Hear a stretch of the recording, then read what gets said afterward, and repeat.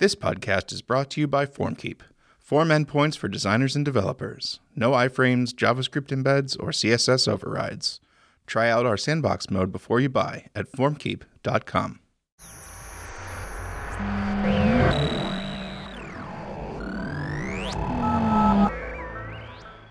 So, yeah, I was saying I was listening to BuildFace, which resumed this week. It's a podcast about iOS development and design. And baseball. Not design. Wait, what am I talking about?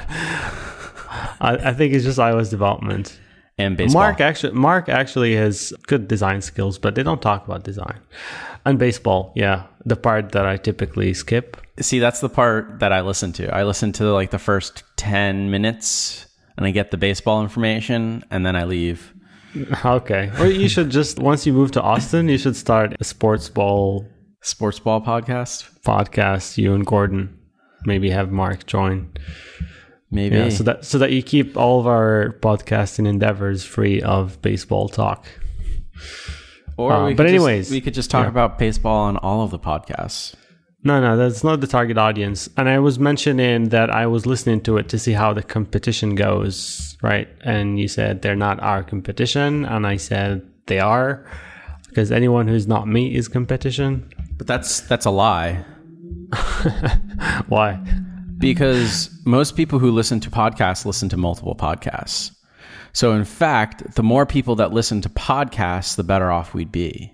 The job to be done isn't, I want to listen to one podcast from Rada. It's usually like I'm in my car commuting and I want some sort of entertainment, or like there, I guess we are somewhat competing, but I would say that like we're more competing against radio or music or something else as opposed to another podcast. Because my guess is most people listen to many podcasts as opposed to just one. I don't care about all of this. I don't care. Like, this is just too much logic. I just follow my heart, and my heart wants to believe that everyone else is competing. So that's how I work. Without competition, I'm pretty much useless. I just want to be friends with everyone. Why can't we all just be friends? No. It's, download to me, like, all of the Thought Pop podcasts. No. I think you didn't get what I'm trying to say.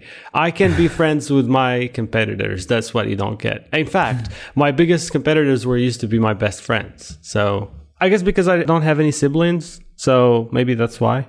We're reaching back into the psychology. Yeah, I think this is a psychology thing. Yeah. I mean, not having siblings makes you think of everyone as competing. Cool. Can I be Freud? Yeah. You can be whoever you want. You can be Kyle Fiedler too. Yeah, but he's not a famous psychologist. He will be one day once he's done doing design. Like, most designers don't do design indefinitely. Like, they reach a certain age and they switch careers. They become philosophers or actors or singers. That sounds kind of depressing, though. I don't want to switch from design. Why? Because I like it. What, you want to be like doing CSS until like you're like 55 or? See, I feel like the older you get, the more personal style you can have as a designer. Like, I feel like the older you get, you can actually pull off round frame glasses. So I'm waiting for the age at which I can pull off round frame glasses as a designer. Yeah. Why? We can do that now. What's preventing you? No, I can't. I haven't earned the right yet of the round frame glasses, and you either go the Steve Jobs route and you go with like the black turtleneck and the jeans, the dad jeans, or you go the way of the like art director, creative director, where you wear like these, I guess, dad jeans as well, darker dad jeans with a sport coat with the elbow pads, or a blue blazer and a t-shirt underneath. Like, I feel like those are the directions that you go in when you become an older designer. You also become grumpier. Right. You only use 5 typefaces. Or is that just me? I'm just describing Massimo Vignelli now. At any rate, how have you been? How's your week been? It's been pretty fine. I've been doing a lot of web design this week, like web design implementation. So, like SVG, and I haven't touched that in a while. I just realized that I've been doing a lot more iOS, and then whenever I go back to CSS land, it's like a roller coaster of like feelings. Like, at first, like, yeah, this is great, and then it's like, no, this is not great. And then you just come in terms with things, and and you just start doing work. I found some struggles at first, like with, do you want to talk about this? What else will we talk about?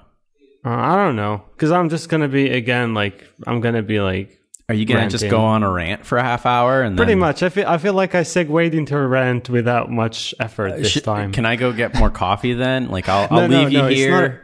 I'll go get a cup of coffee and come back. There was some good things and some not so good things. But yeah, I guess it's more like things are hard to do on the web. And whenever I go back to the web design, I'm reminded of that.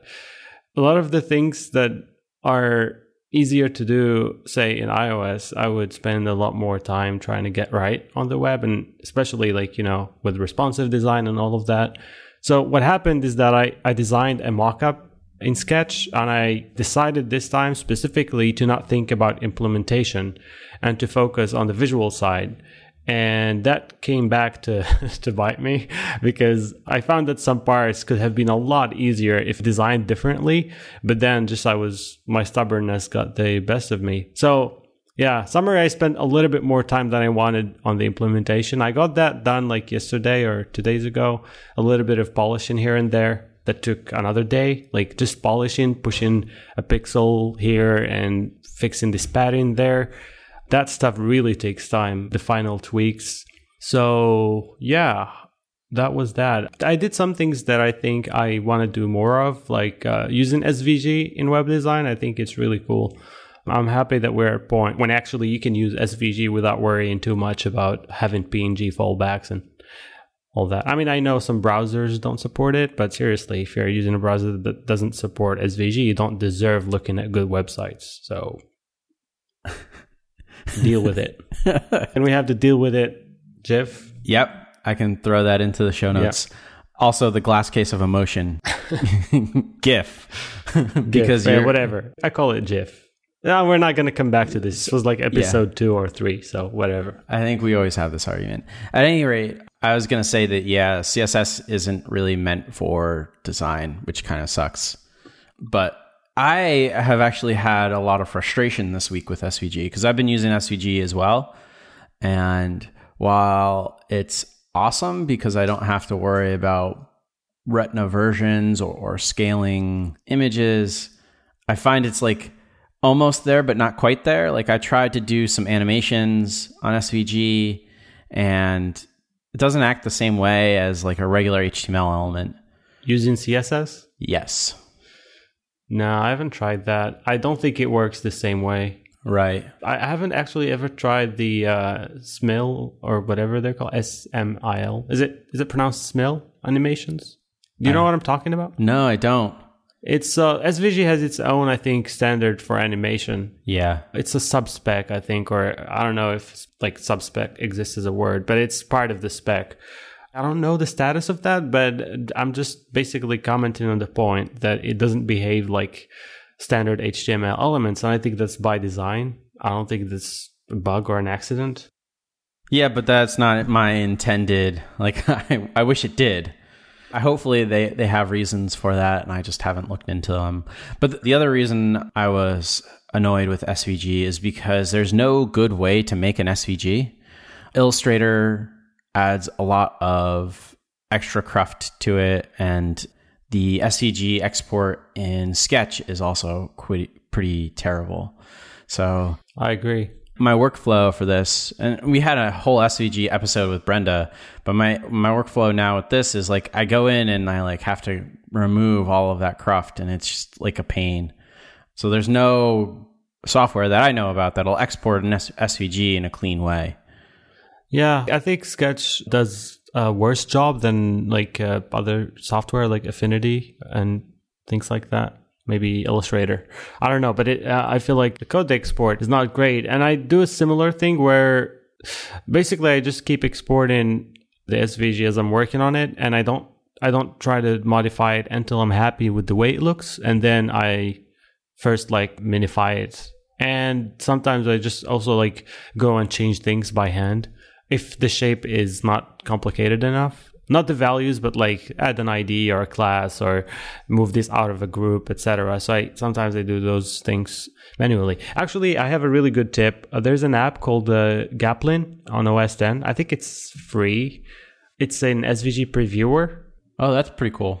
And it works pretty much like Markov or Sasquatch, but it's for SVG. The reason I haven't done one for SVG is because Gaplin exists.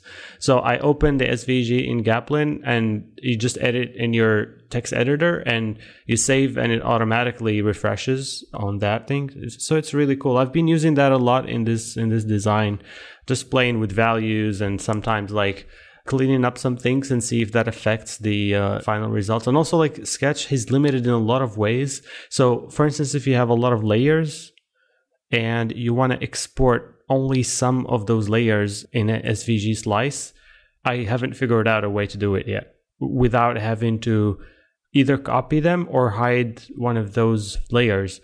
So what I do is I export that slice and then I open it in the text editor and I go and delete the objects I don't need. And then I preview them in Gaplin and see if they work fine or not. And then that's how I do it, basically. Yeah, I think that app that you just, Gaplin, it sounds really awesome. And I'll download it after this episode. And we'll put a link to it in the show notes.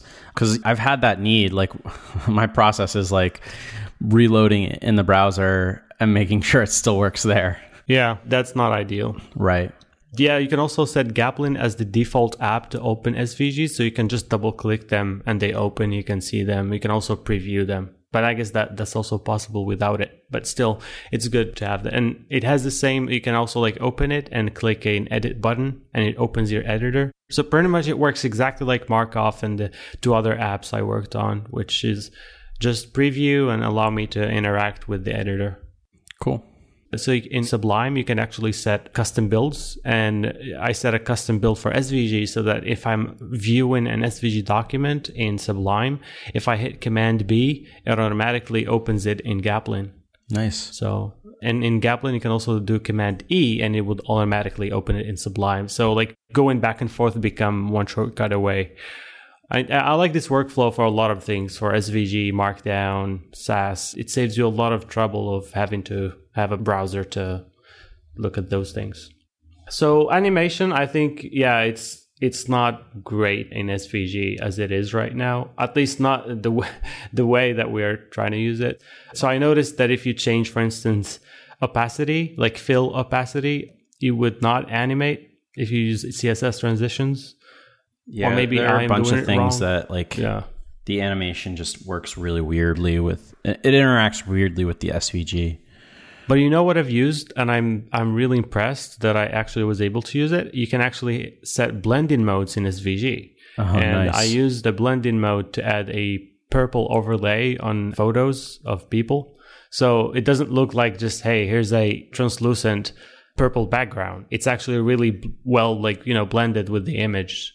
So it looks really nice. Obviously, it won't work in a lot of browsers, but it's fine. It's not going to affect the user experience. Mm-hmm. So if you have it, that's nice. If you don't, that's all right.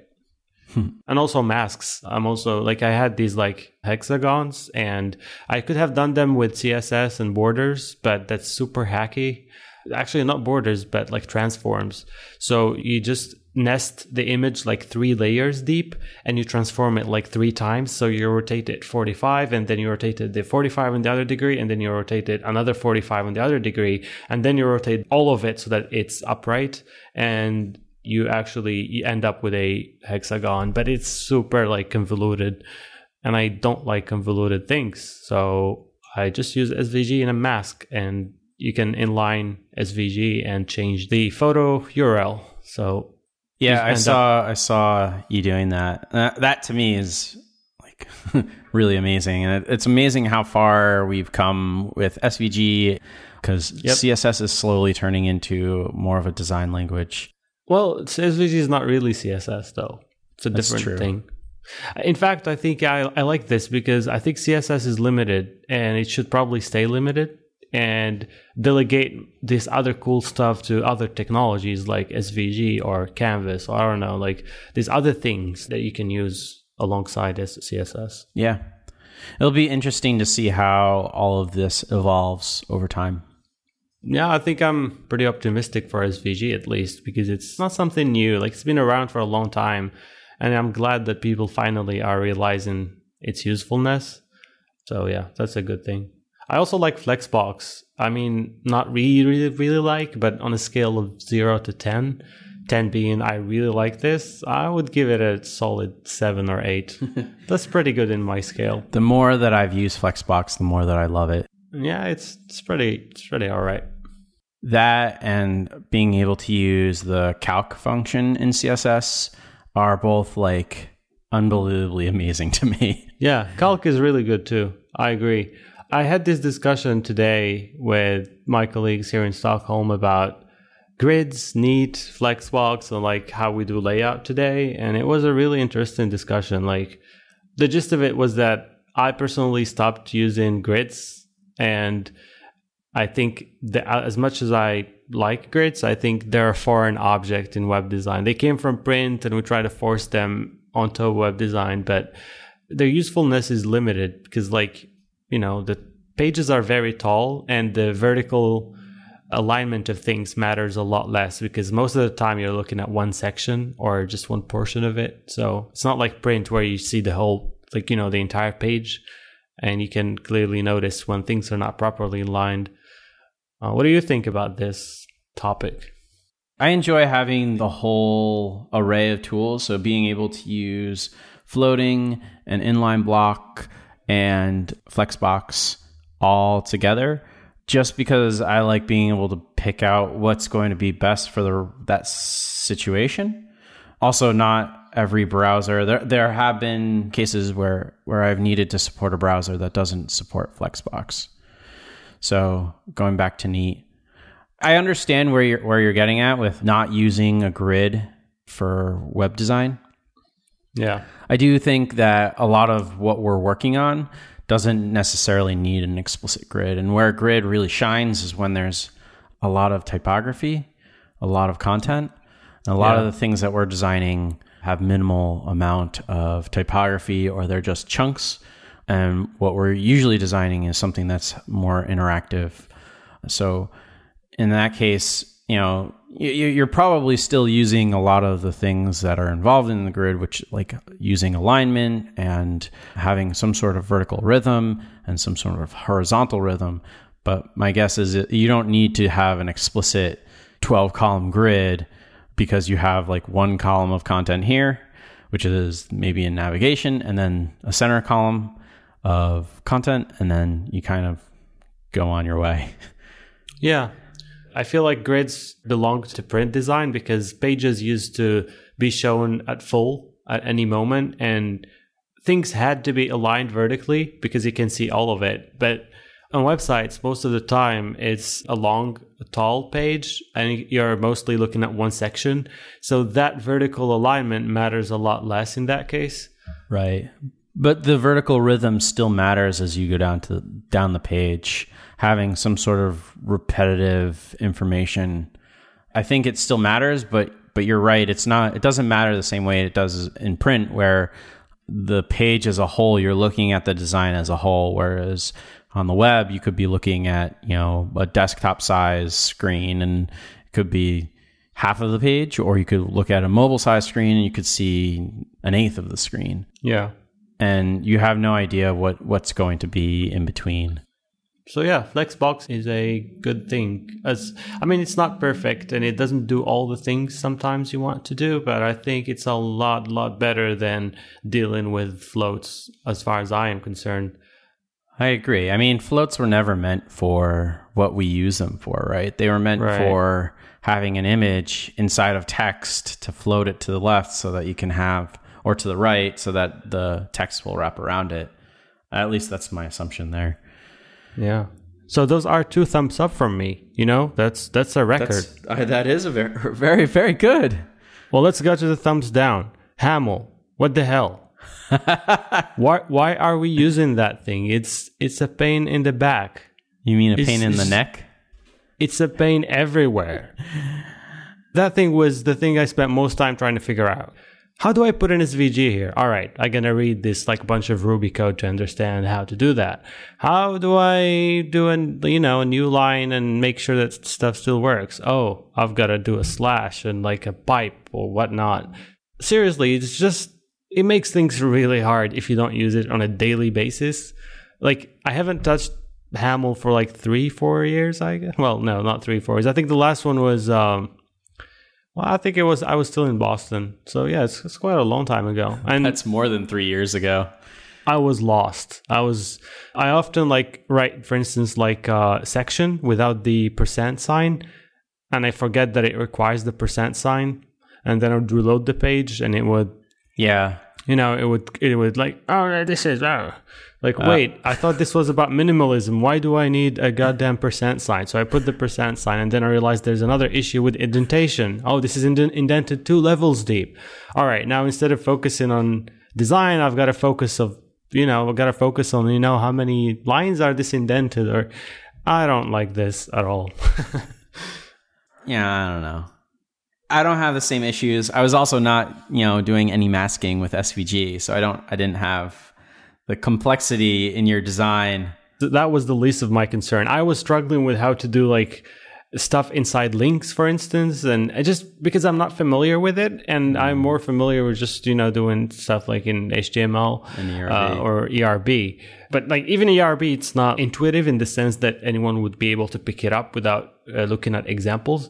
But for some things like nesting elements and stuff like that, I feel like HTML is far more superior. Like relying on indentation to do that stuff, I feel is already like makes it on the losing side of things as far as I'm concerned.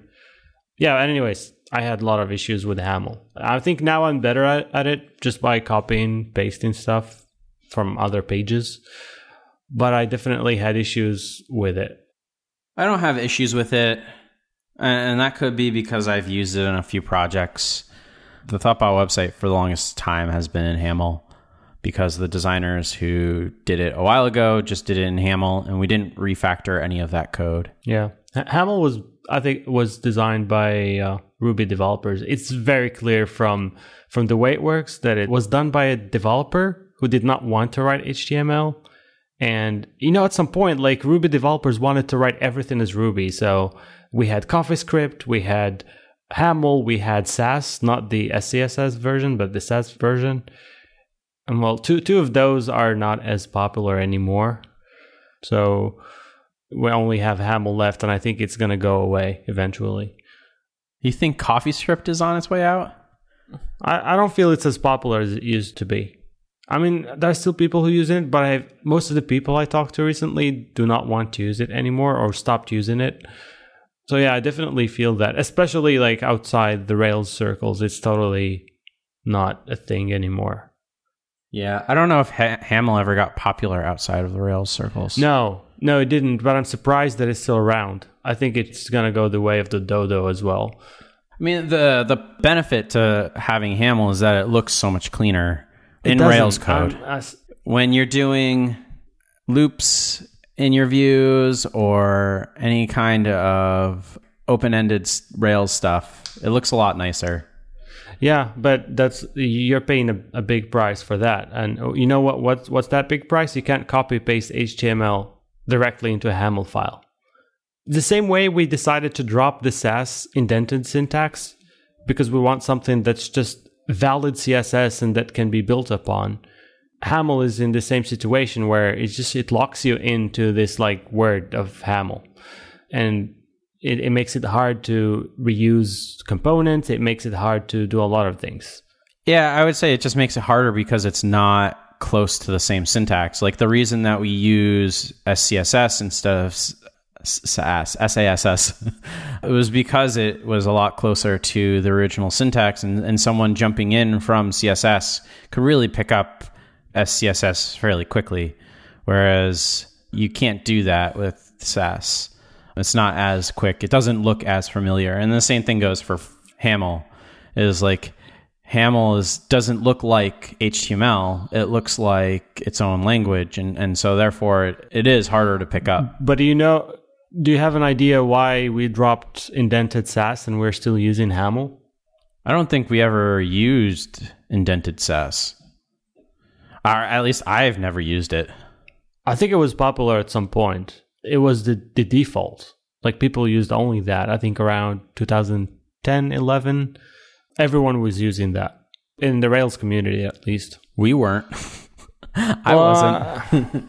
I mean, I feel like the reason for that is because I was writing the styles and I felt a lot more comfortable than in SCSS because it looked a lot more like CSS. I do think a lot of it is a comfort thing. I mean, for the longest time, I was against using Haml because of the same reasons that we're talking about. But I also think that there are some good uses for Haml.